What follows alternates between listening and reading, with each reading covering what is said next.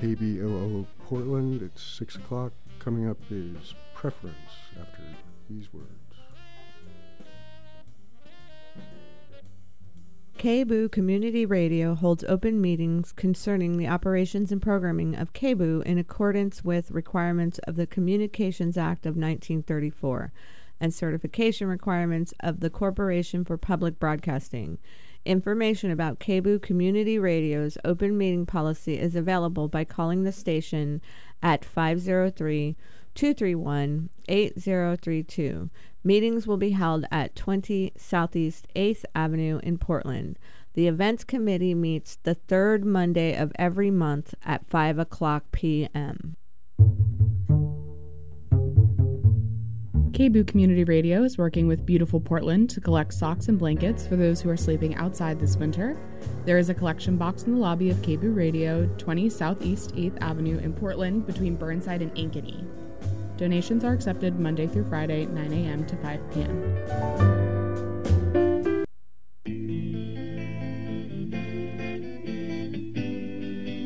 This Monday.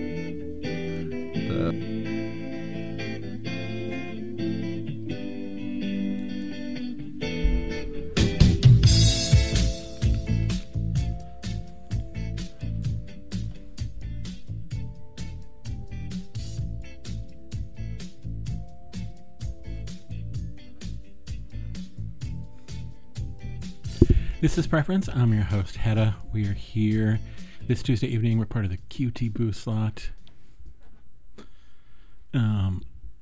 Every Tuesday evening between 6 and 7, it's either Preference or Trans Positive.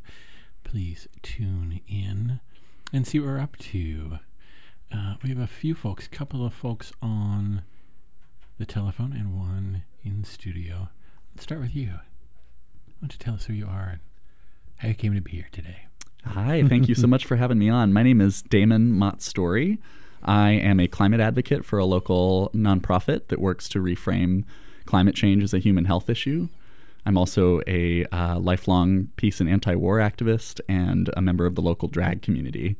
And I also sang for 2 years with the Portland Gay Men's Chorus, including their tour to China with the Beijing Queer Chorus and Shanghai Hyperbolic Singers.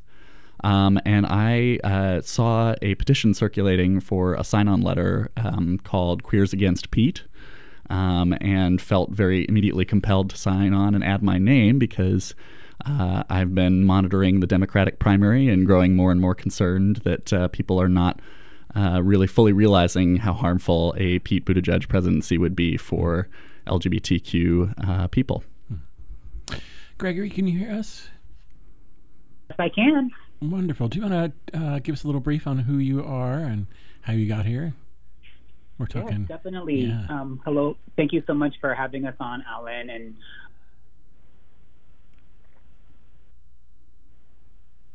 Gregory?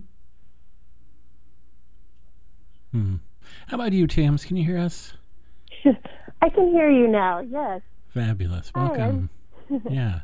I'm Tams, and I'm located in Boston, Massachusetts, and I'm calling as part of the group Queers Not Here for Mayor Pete. Yay. So tell us about Queers Not Here for Mayor Pete. Yeah, well, we're basically a group of queers from different parts of the country. We've got some people in Buffalo, Connecticut, and of course I'm in Massachusetts, and we're just connecting around trying to raise awareness that although it'd be wonderful to have a queer or gay identified president, that Mayor Pete and his policies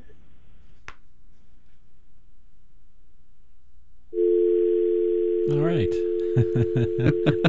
Perhaps that was all either of them had to say. Well, let's hope we get them back on. Yeah, indeed. So, Damon, why don't you kick off telling us what it is that you're looking for and not finding in Pete Buttigieg's presentation? Oh, sorry about that. Oh. Have we got Gregory back too, or? No, this is just Tams again. Okay. So. Well, let's pick up with you, Tams. Queer's not here for Mayor Pete. Tell us what's happening there, or not. We're back to you, Damon. Just do this. No, Tams, you can hear us. Okay, you're on. Yes, I can hear you. Yeah, so, I mean, basically we're just saying that, queer folks have lots of intersectional identities, right? So some of us are refugees, some of us are facing racial discrimination, some of us are housing insecure, some of us can't afford our medicine, and that Pete's policies really leave a lot of folks, especially in the margins, out. So we're just drawing attention to the fact that he has a lot of policy inadequacies that aren't really going to help the vast majority of the queer community achieve liberation and all the things people need to be happy, healthy, and safe. Yeah, I completely agree. I think those are all really good points. I think one really has to look no further than who is funding the Pete Buttigieg campaign. It's all massive, big corporate dollars, big billionaire contributions from big pharma, from the oil and gas industry, from Wall Street. And his track record and is really going to guarantee that he's going to maintain the status quo and protect the elite at the expense of working class communities. To me, the thing that is most concerning is members of the LGBTQIA community that are already experiencing hardship in some sort of a way.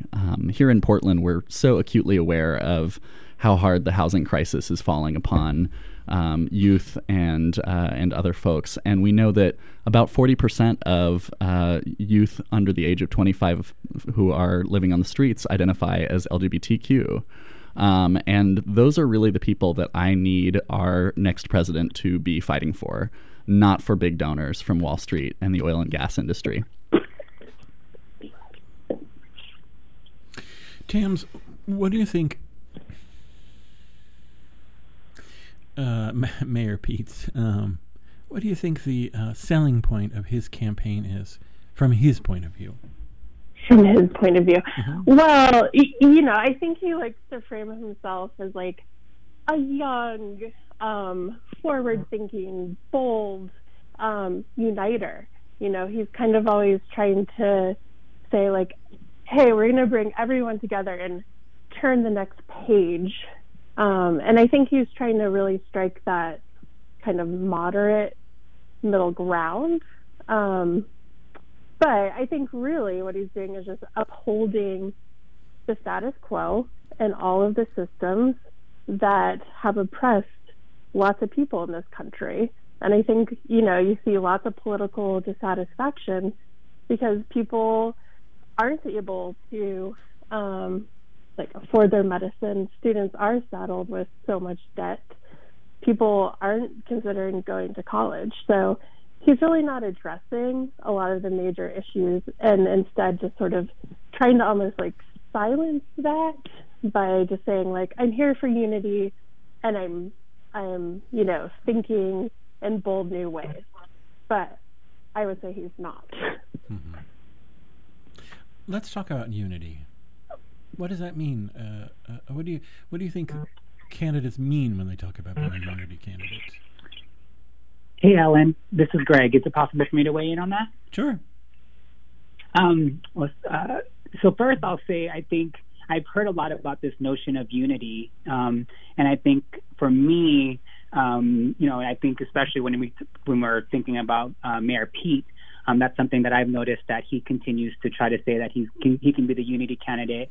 But for me, I hear that as kind of empty rhetoric that's actually not kind of grounded in vision or clarity on policies that he would champion if he would actually be in office. And so I think I think what people are looking for is vision, and what people are looking for is leadership.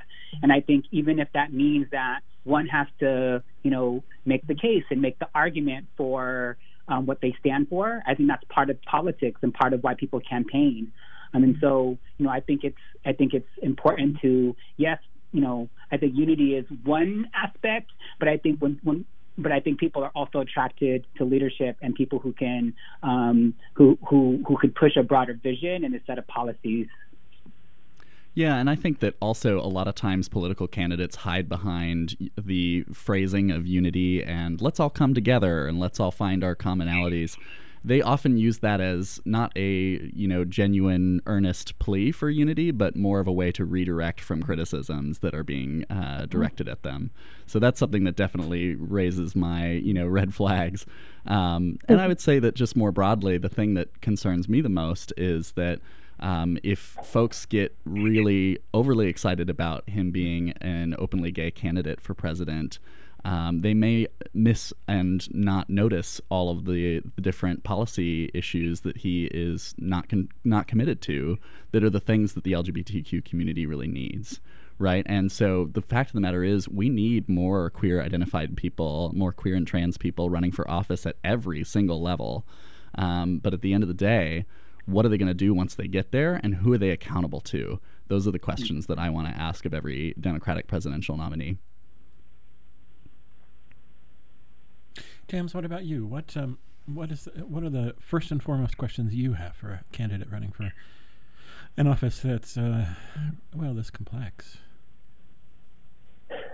No, I definitely agree with the accountability piece, right? It's so important, and I think even if you look at South Bend and Pete's 10 years there, right, he hasn't been accountable to the Black community in South Bend. And so if you kind of take that little microcosm and expand it out, it makes me very worried that he would be accountable to the American public at large. Do you think that there is any mayor, I guess, in this country who is responsive to concerns about police violence? I think that most mayors need to be getting better at that. I think especially, Mayor Ted Wheeler has got a long way to go in that here in our own city. It's I think some are doing better than others, but the fact remains that regardless of what level of elected office you hold, there are far better ways to be accountable to the communities of color that are in your district than what we've seen from Pete Buttigieg. Mm-hmm. Yeah, can you speak a little bit more to that, either you or Tams or Gregory? So let's sort of flesh that out, I guess. Sure. Yeah. I think there's one very clear example. After South Bend resident Eric Logan was murdered by the police, 8 community meetings were convened to discuss the issue, and Mayor Pete skipped all but one of them. And when he was confronted by his on this absence during a Chicago fundraiser, he said he didn't want his presence to bring the media circus to these important conversations. But he chose his campaign over addressing the harm that was done under his leadership, and I think that really begins to show, where his priorities are. This platform and building up his profile appears to be more important to him than responding to the concerns of his community. Yeah, I appreciate you bringing that up, Damon, because to be honest with you, Alan, that it was an action from Black Lives Matter South Bend, who's continued to lift this up as an issue that needs to be addressed, and to continue to lift up Mayor Pete's lack of accountability and connection to the Black community. And I'm grateful to them for their actions and their continued organizing. And it was seeing their action in Iowa that called me to action and to join Jess, who was one of the other organizers on Queers Against Pete, to actually disrupt Mayor Pete's fundraiser. And I think it's important. And when I think about the Democratic Party and I think about the Democratic base, we have to be very crystal clear that Black voters have voted consistently for Democrats. More than 90% of Black folks supported Democrats, and when I think about the Democratic Party, I also think about LGBTQ people, and I think if you think about all those intersections, it's important that we continue to find ways to censor those most marginalized and who are directly and disproportionately impacted. And if there's anything that Mayor Pete's actions or lack thereof it concerns me about what that would mean if he were to be president. Yeah. So how did Queers Against Pete get rolling, the petition? Yeah. So. Whichever. Can I say something, Tam? Yeah. Tams? Oh, no, go ahead, sorry. Okay. So I think following the disruption at Mayor Pete's fundraiser, it was clear that we wanted to figure out a way to kind of talk about the different ways and the different policy stances that were harmful and didn't center LGBTQIA communities. And so we felt like it was an easy way to not only articulate our concerns about Mayor Pete's policies or his candidacy for president, but an easy way for folks who shared those values and shared and who understood kind of how harmful it would be if you were to be in office. And so we felt like it was a next step into getting folks engaged. We're proud to say that since we've released it, there are now more than 2,500 folks who've signed the letter from all 50 states in Washington, D.C. There's also been interest from folks across the globe. Folks in Australia, Brazil, Canada, and England have shared that they are with us and are in solidarity with us. And we hope to be able to continue to uplift this narrative, especially as we move forward in the primary process. It's going to be utmost important to us to talk about our disagreements, but also how we feel like Mayor Pete's policies aren't going to be helpful, but actually harmful to our communities. And then along the way, which is, I think Terrence can probably talk about this, we were able to identify and saw that we weren't the only ones who felt this way, and we were able, luckily, to be able to connect with Tam and their group, Queer Is Not Here for Mayor Pete, and would love for you to, and I know Tam is on, so maybe we can share a little bit about that effort, but it was great to know that there are many different segments of the community across the country organizing around this, and that we could provide another entry point for folks. Yeah, wonderful. Tams, let's talk a bit about Queer's Not Here for Mayor Pete and what's next. What's next? Yeah.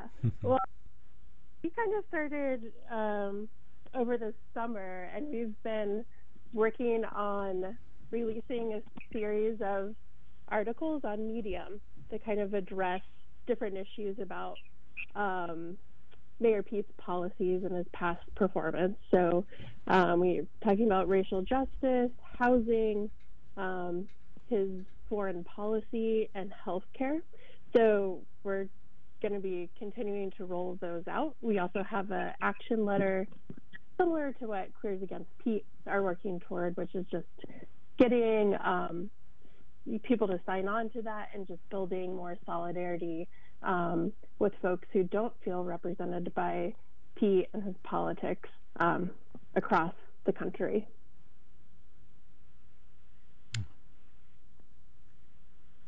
So we've talked a little bit about, in particular, on racial policing issues. Where else are you finding really strong disagreement among folks with Pete Buttigieg's campaign and his platform, I guess? I mean, it's hard to, probably the thing that stands out a lot for many people is very important is the healthcare issue. This is also an issue where Pete has kind of flip-flopped, right? He kind of started out by being pro Medicare for all, and then he added, this caveat of Medicare for all who want it. And I think that is also just tied to who his donors are. That really came about when he started getting a lot more donations from pharmaceutical companies, healthcare companies, that he started to then sort of figure out a way to build in this privatized system alongside the public option. But I don't think that's going to be adequate for most people in the long run. And we can already kind of see that where there's huge just like accessibility issues, even on the ACA marketplace, right? Like lots of people are putting a lot of money towards plans with high deductibles and they can't use them.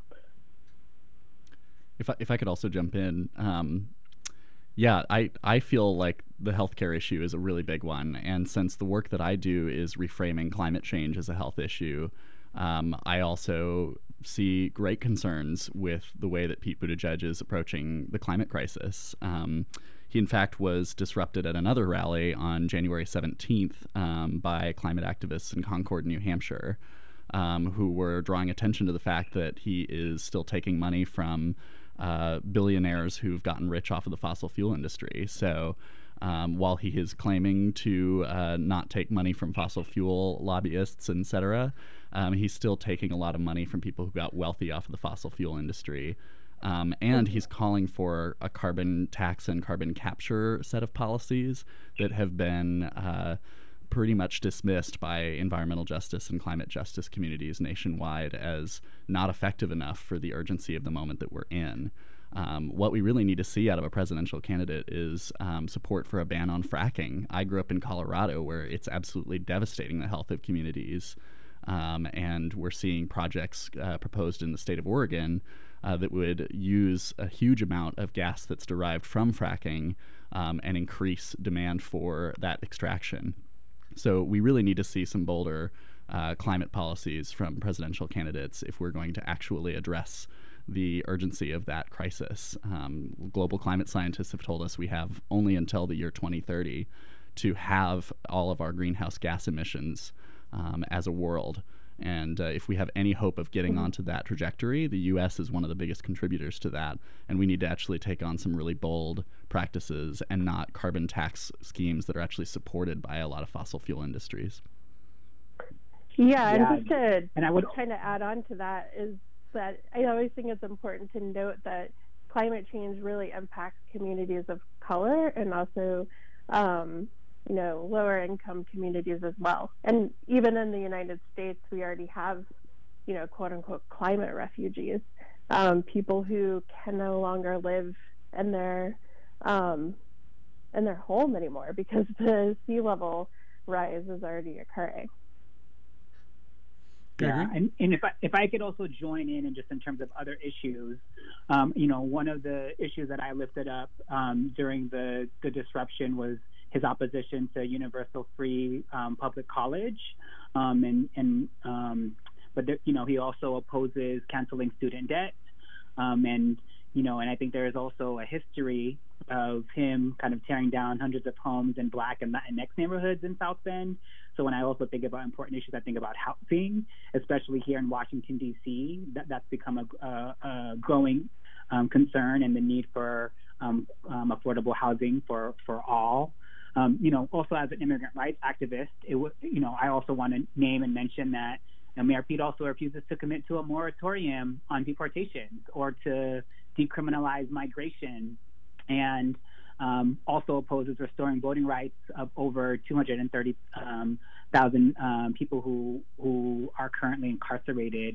And so I think the queer and trans people who are currently incarcerated. And so I think, I think there's a variety of issues across the board that we are recognize are important and directly impact LGBTQIA communities and disproportionately impact folks, especially at the intersection of people of color. And so, I think there's a variety of policies, and I'm glad to be able to have lifted up some of them today.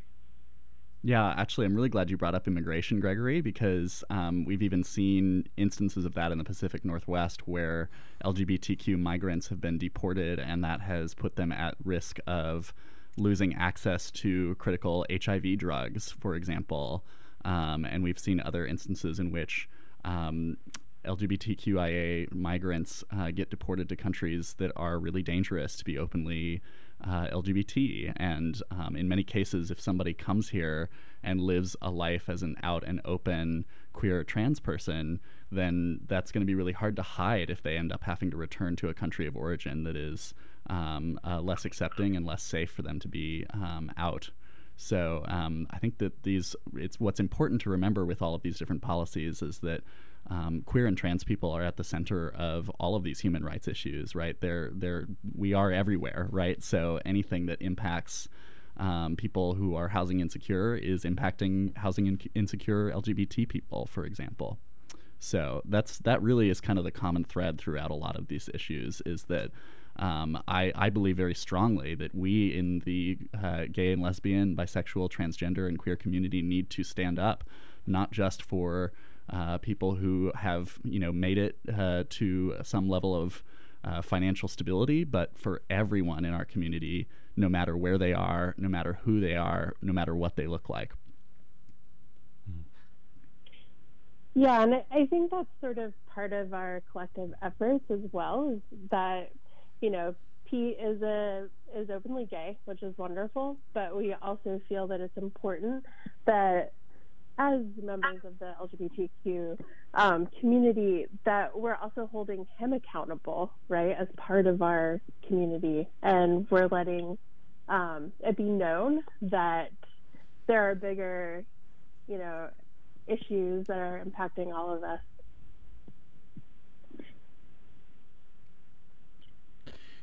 Coming at this from a little bit of different angle, I think. We don't often hear from mayors or former mayors who want to become president sort of directly. So there's a whole set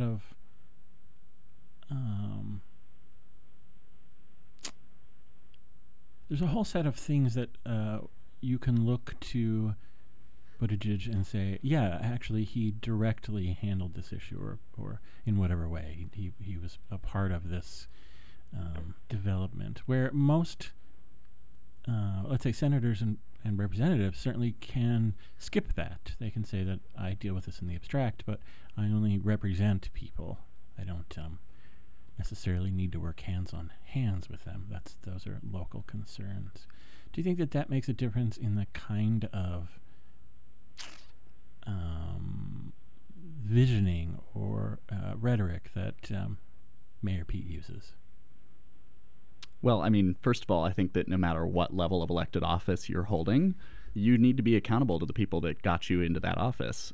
So I think that it's actually really false that state senators or Congress people or U.S. senators should not be sort of directly supporting and helping members of their constituency. In fact, we see this pretty often, right? There will be times when, senators will go out of their way to, support an asylum case for, somebody who's in some kind of trouble.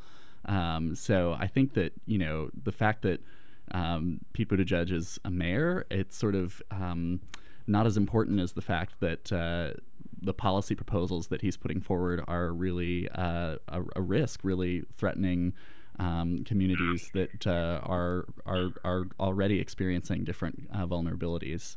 I mentioned that I'm a lifelong peace and anti-war activist, and Buttigieg is also supportive of increasing defense spending, which is already 50% of the federal budget.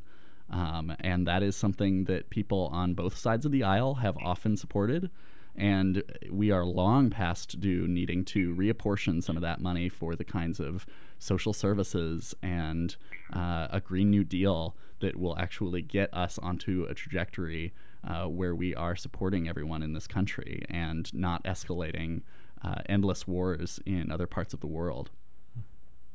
Yeah, and I think, to be honest, Alan, I think, to build on what Damon said, the fact that Trump was able to get elected without 0 years of public service office, I think gave people the sense that, that, like, what does it actually mean to be qualified to be president of the United States? And so I think it really made people feel open, or that they had a chance at serving in the role. And so, unfortunately, I think Trump being in office has lowered standards, has also emboldened and empowered different folks that maybe don't have the type of experience that we feel is necessary or important to have in those types of roles. So I think we're in a completely different political climate, and have to be conscious of that, not only within the context of this election, but in terms of the type of organizing and the type of movement building work that we do. And I know that's one thing that folks have continued to kind of think about and understand the impact that would have on people and their understanding of politics and elections. Yeah, that makes sense to me. By the way, I think probably all four of us will vehemently agree that we need to get Trump out of office in 2020. That's absolutely front of mind for me. One thing that's really concerning to me is that Pete Buttigieg has really failed to garner the support of a majority of black constituents in parts of the country that are, answering polling questions around who they're going to support in the primaries. And that is a vital constituency. That is absolutely essential for the Democratic nominee. And so when we're talking about somebody who has the feasibility of getting into this nomination spot and the feasibility of winning the presidency, I don't see the evidence that Pete Buttigieg is that candidate. I think that that's really a long shot and not worth betting on. Right, and I think his campaign is really desperate for that. I don't know if you remember, but he released the Douglas Plan, which is this really, sort of elaborate plan to help, bring about racial equality. Reparations by another name, but not reparations. And he released that and then said that he had some amount of black leadership to sign on to that. But it turns out that many of them didn't actually consent to signing on at all. So I think that just sort of speaks to the fact that his campaign is disingenuous, one, because they didn't actually approach the black community for input on this plan, and two, that they know they're in trouble here.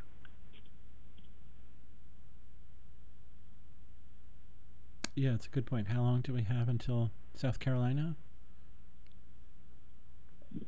Good question. It can't be long. Well, South Carolina is February 29th, and even before that, we have Nevada on February 22nd. And so there's two states who are, much more diverse and in different parts of the country that I think, there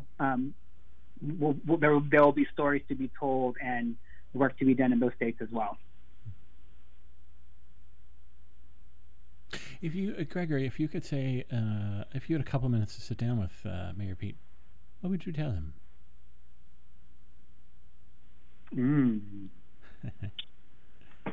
Well, I would tell Mayor Pete that that that part of my work and part of my belief is to be a disruptor, to be an organizer, and to speak up and to organize our communities. That part of my work and understanding is to honor our ancestors and transcestors like Marsha P. Johnson and Sylvia Rivera, to interrupt things like white supremacy and patriarchal cis heteronormativity, and to be able to do all I can to push back on that. And then I would say that part of this effort is to try to call him in and to say, it's not fair and it's not appropriate for you to lift up being gay as a check mark for diversity without actually being mindful and having a vision and a set of policies and a platform that is inclusive of LGBTQIA communities, that is responsive, a campaign and a candidacy that's responsive to LGBTQIA communities, and to be mindful about how that will impact us as a community moving forward. And I think I would also push him on that people like me and others in the community are proud to be who we are, and that part of being proud of who we are is having an intersectional approach to our analysis, to our organizing, to our movement building, and that and that also means having to also call in and push folks within the community as well. And one of the things I would love to say, if I may chime in, if I were speaking with Pete Buttigieg, one of the things I would ask him is, how does he really feel like this particular brand of moving forward as an openly gay candidate is really actually making life better for LGBTQ Americans? Because from my perspective, it reminds me a lot of the history that I've read about the 20th century gay rights movement, and how prior to the Stonewall uprising, there were a lot of groups that were seeking to convince the general public that homosexual people were no different than heterosexual people. And the thing that feels familiar to me is I'm seeing a candidate who embodies what I and friends of mine call homonormativity, right? Of living a gay lifestyle that is almost completely identical to sort of the conformed mainstream norm for a heterosexual relationship and family structure, that leaves no room for queer and trans people who are living lives that are equally valid but look different from that particular structure, right? And so that's kind of what I think of when I think of the image that Pete Buttigieg is putting out to the country, is that maybe it is a good thing that we are having a bit more representation in these political arenas, but ultimately it was the Stonewall uprising that kicked off the 20th century gay rights movement, and not the groups that were quietly trying to convince people that homosexuals were just the same as heterosexual people. So that's one thing that really comes to my mind. Oh, go ahead.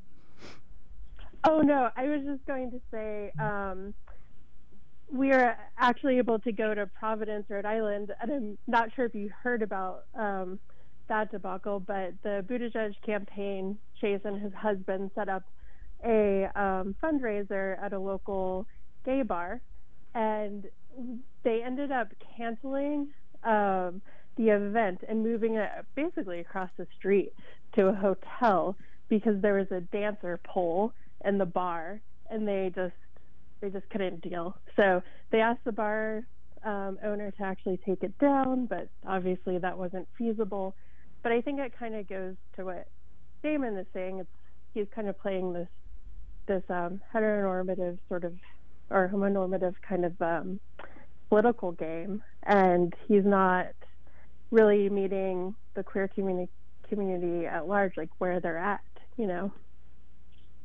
Certainly seems like they could have put a long skirt on it, and no one would have known the difference about what was underneath. Well, exactly. And the bar owner was like, Hillary Clinton came here, Barney Frank came here. You don't have to take a picture next to the pole, It makes me pull out the language of pinkwashing. It almost seems as though Mayor Pete is pinkwashing his own campaign to make it palatable. Absolutely. I completely agree. Yeah. And I think we have to look no further than our own history and to trace the moments that have moved us furthest ahead on becoming more free, becoming more liberated as queer and trans people, than to notice that the moments where people were trying to conform to the larger mainstream accepted norm, those weren't the moments in our history that moved queer and trans rights forward. They were the moments where people boldly declared, often at great risk to their own safety, that we are here and we are different, and that's okay, right? That difference is part of what makes us special and important, and why we deserve basic human rights, just the same as anyone else, even though our relationships are different and our gender identities and expressions are different. So when I think about the kind of queer candidate that I want to see gracing the stages of major debates, I want it to be somebody who's not just trying to fit in, but who is actually boldly taking a stand for expressing themselves as part of a culture that is really vibrant and amazing. it's that culture that I see when I perform in drag shows around Portland, in the incredibly talented friends of mine who are a part of the drag community with me. Yeah, I that resonates so much with me, Damon. You know, the first word as you were talking that comes to me is someone who's unapologetic, someone who is their full selves and also inspires other people to be their full selves. And that's the kind of candidate I want to see. And as part of that is being able to be able to articulate a vision and a set of priorities that are also aligned and serve the communities that they come from. Yeah, and one of the things I think KBOO has been incredibly good at promoting, certainly on the Trans Positive show for sure, is the epidemic of violence against particularly trans women of color that we're seeing in this country right now. And I think that in large part, some of where that comes from is a really fierce, trans misogyny that comes from people not understanding and not respecting the rights of trans people, right? And so I think that that's a really critical health issue in our modern era. And sort of along similar threads, there's still a lot of housing discrimination and workplace discrimination that is still legal at the federal level against people who are queer and trans. And so these are the kinds of issues that we need to be seeing at the forefront of the platform of a candidate that's going to be, sort of looking for brownie points by claiming that they're a part of the LGBTQ community. I don't want to make it sound like Pete Buttigieg is only claiming to be gay. That's not what I'm saying. But somebody who's really proudly trumpeting that aspect of themselves needs to really also be thinking critically and advocating for the remaining civil rights issues that are left unsolved after marriage was legalized nationwide. It didn't end at that Supreme Court decision. And we really need to see some leadership from any candidate who's in this race. Yeah, and I would also leadership and like the urgency around these issues, right? Because Pete, is sort of taking this pragmatic, like, unity, we'll get there eventually, but this is life and death for people in our community. And so when it feels like, we need to just wait until everybody else gets on board, it kind of hurts a little bit not to have somebody out front leading and really advocating and saying that, we are valuable and we're going to put forth policies that will save lives and enrich lives. Gregory? Yeah, I agree with what Damon and Tam said, and I think the other thing about this process is that, at least that I think about in a candidate is, we want someone that is actually going to listen to our concerns and not run from them. When confronted with criticism from LGBTQ media, Mayor Pete said, "I can't even read LGBT media anymore," and I think all Americans, including the LGBT community, deserve a president who is willing to listen to us, to take our concerns seriously, and be willing to be held accountable. I know that Damon mentioned the example earlier on about Eric Logan, who, a black resident of South Bend who was shot by a police officer, missing meetings. Like, if Pete really cared, he would have showed up to those meetings and would have potentially used the fact that he is running for president as a platform to lift up Eric Logan's story and some of the asks that Black Lives Matter South Bend had, as just a particular example. But again, he chose his campaign over addressing the actual harm that was done. And I think that's one of the many examples of how we could assume he would govern in a particular role, and even more concern around, his candidacy and what his Pete Buttigieg presidency would mean. I actually have a comparison to some local Portland politics, if you're interested in hearing some thoughts. And probably there's a suggestion for another radio program in the future. Could very well be, yeah. I'm seeing a lot of very eerie similarities personally to a local race that's currently going on right now for one of the city commissioner positions. So it was announced not that long ago that former Mayor Sam Adams is running against the incumbent city commissioner Chloe Eudaly. And in case people don't know, Sam Adams was mayor of Portland from 2008 to 2012 and was the first openly gay mayor of a major U.S. city, an amazing milestone, and really did a lot of amazing things for Portland, in my opinion. An incredible expansion of different green spaces and bike lanes and things like that. But he was also pretty friendly with the housing developing community, and there's a lot of, I think, very valid criticisms that some of the things that happened during his administration really accelerated the housing crisis that we now face in Portland.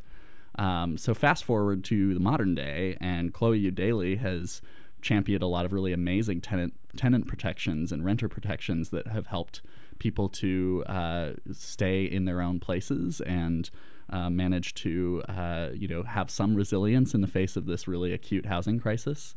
They've done things like part of Chloe's policies have been a cap on income to rent ratio requirements, more standardized screening and no rejections based on credit scores that are higher than 500.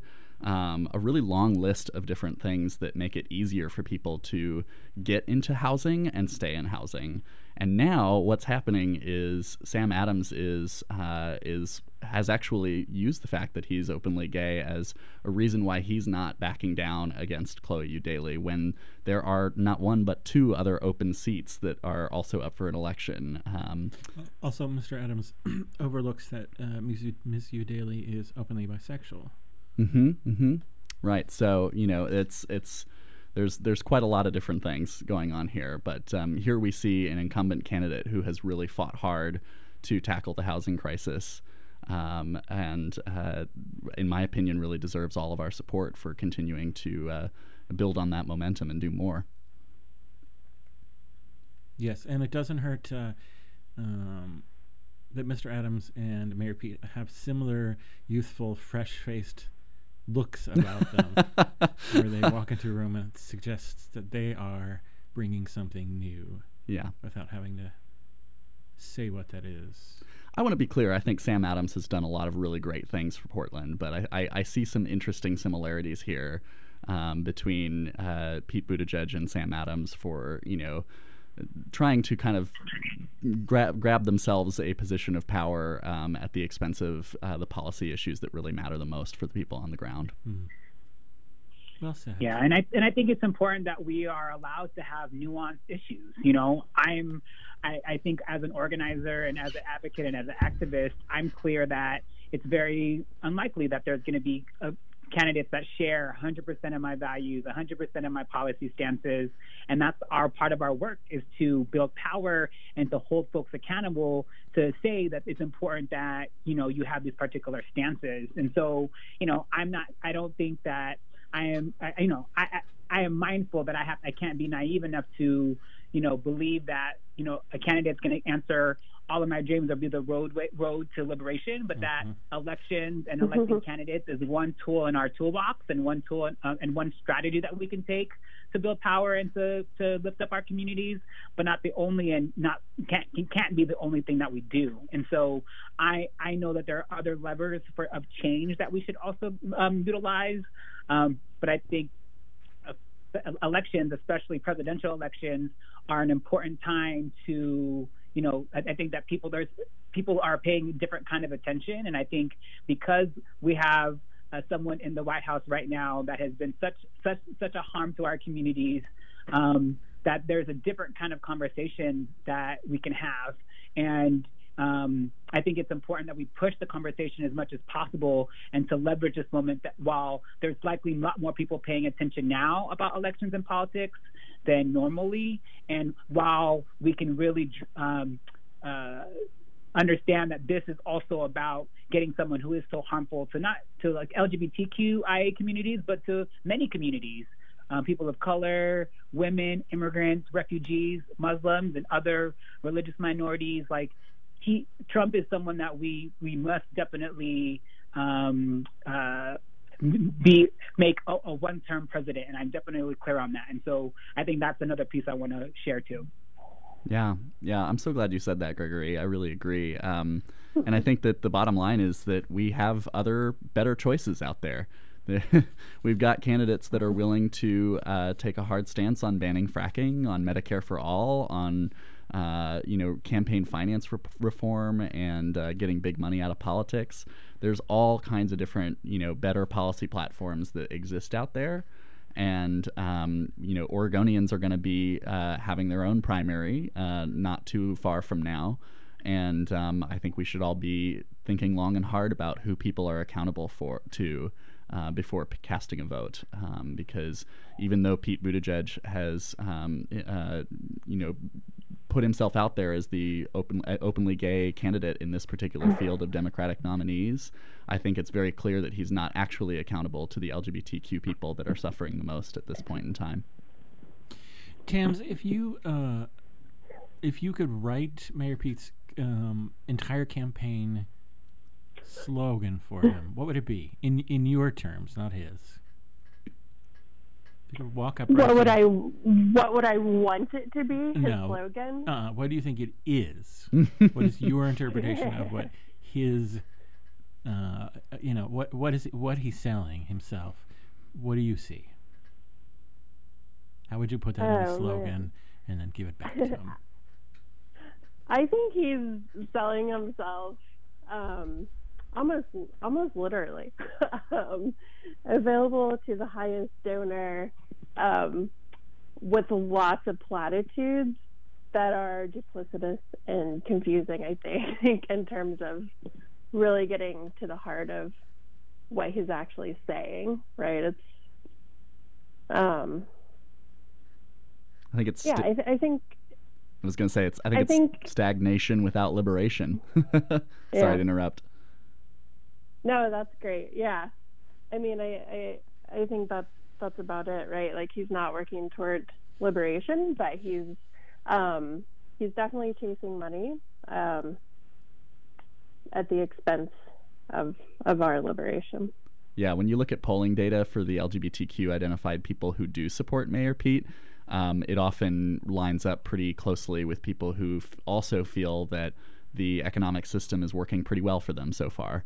Right, so I think that data really speaks for itself, and whether you are LGBTQ or not, the most important thing is that we need to tackle many of the crises that have been exacerbated during the Trump administration. We're long past due on fixing income inequality and addressing the climate crisis and reducing and ending the endless wars that we've been a part of overseas and escalating overseas.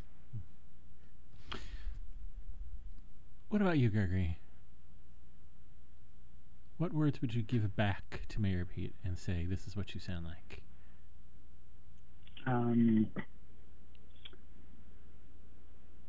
I think what Damon said about stagnation or status quo, not liberation, definitely resonated for me. I think I would also say, like, rhetoric but no substance. Like, I think one thing that I feel like is important is, I think it's one thing to be able to be a great orator and to give great speeches, but I want to understand the agenda. I want to understand your priorities. I want to understand the articulation of how you would govern and the types of legislation you would push for, or the types of campaigns that you would lift up in office. And that's one thing I'm not clear on.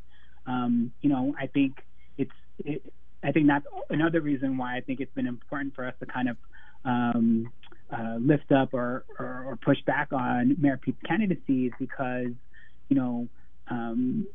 without that clarity or like the understanding of what he would push for, it makes it easy for folks who don't share our interests and for folks like Big Pharma, oil and gas, and Wall Street to be able to influence decisions and policies that are made, and and frankly will maintain the status quo and protect the elite at the expense of like working class communities, and we definitely can't have that.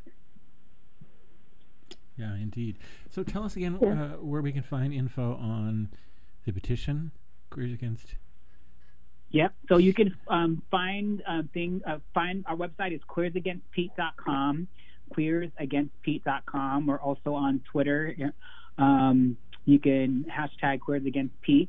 We're also on Instagram and Facebook. The one thing that I will say, I need to correct myself. Earlier on, I said we are at over 2,500 signatures. We're actually over 3,000 signatures, over 3,100 signatures to be exact. And I think the momentum is growing. We would call on others to join us, sign it and share it on social media, and continue the Queers Against Pete momentum. Thanks, Gregory. Tams, where do we find info on Queers Not Here for Mayor Pete? Yeah, so we're on Facebook, where you can just search Queers Not Here for Mayor Pete. You can also search for Queers Not Here for Mayor Pete on Medium if you want to find our articles about the different policies. And we're also, the petition should be linked on Medium and Facebook, but it's on Action Network.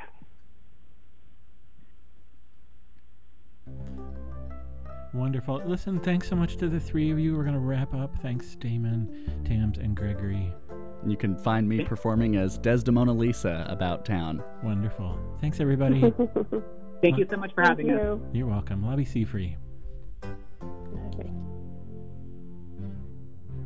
The higher you build your barriers, the taller I become.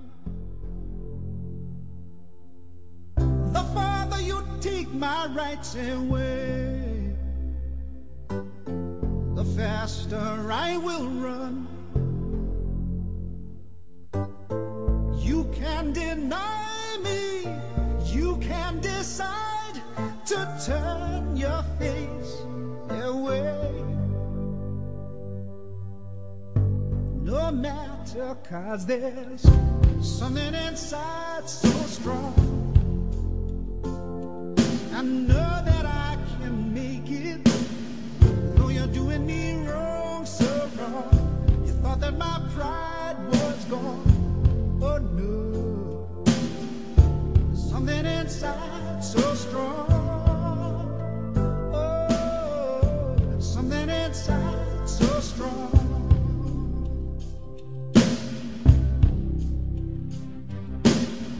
The more you refuse to hear my voice,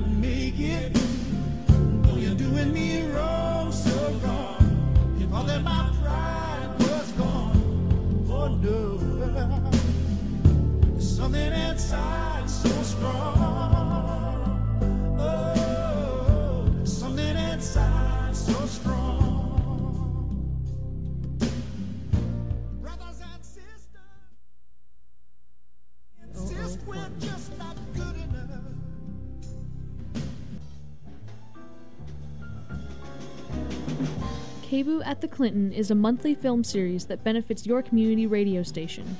This month's screening is Black February, on Thursday, February 13th at 7 p.m. at the Clinton Street Theater.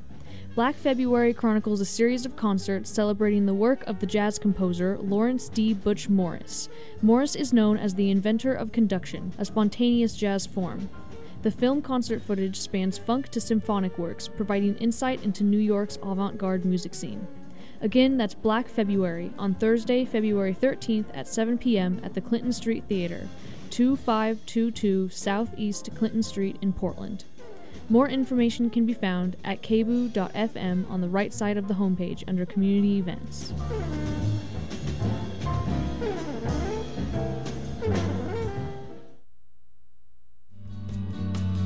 I'm a river hugger.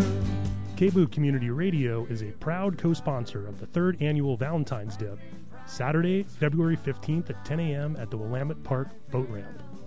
Participants who jump in the river receive entry into the Big Float 10. This event is brought to you by the Human Access Project, a volunteer nonprofit dedicated to transforming Portland's relationship with the Willamette River.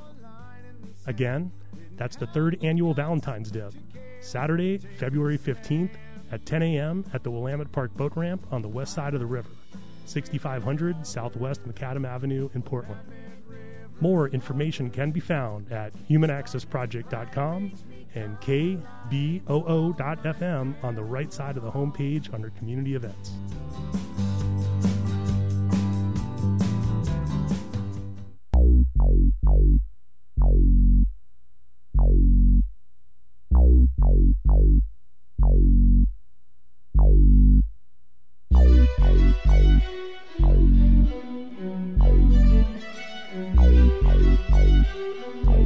We are back on the wonderful, calculated conversation.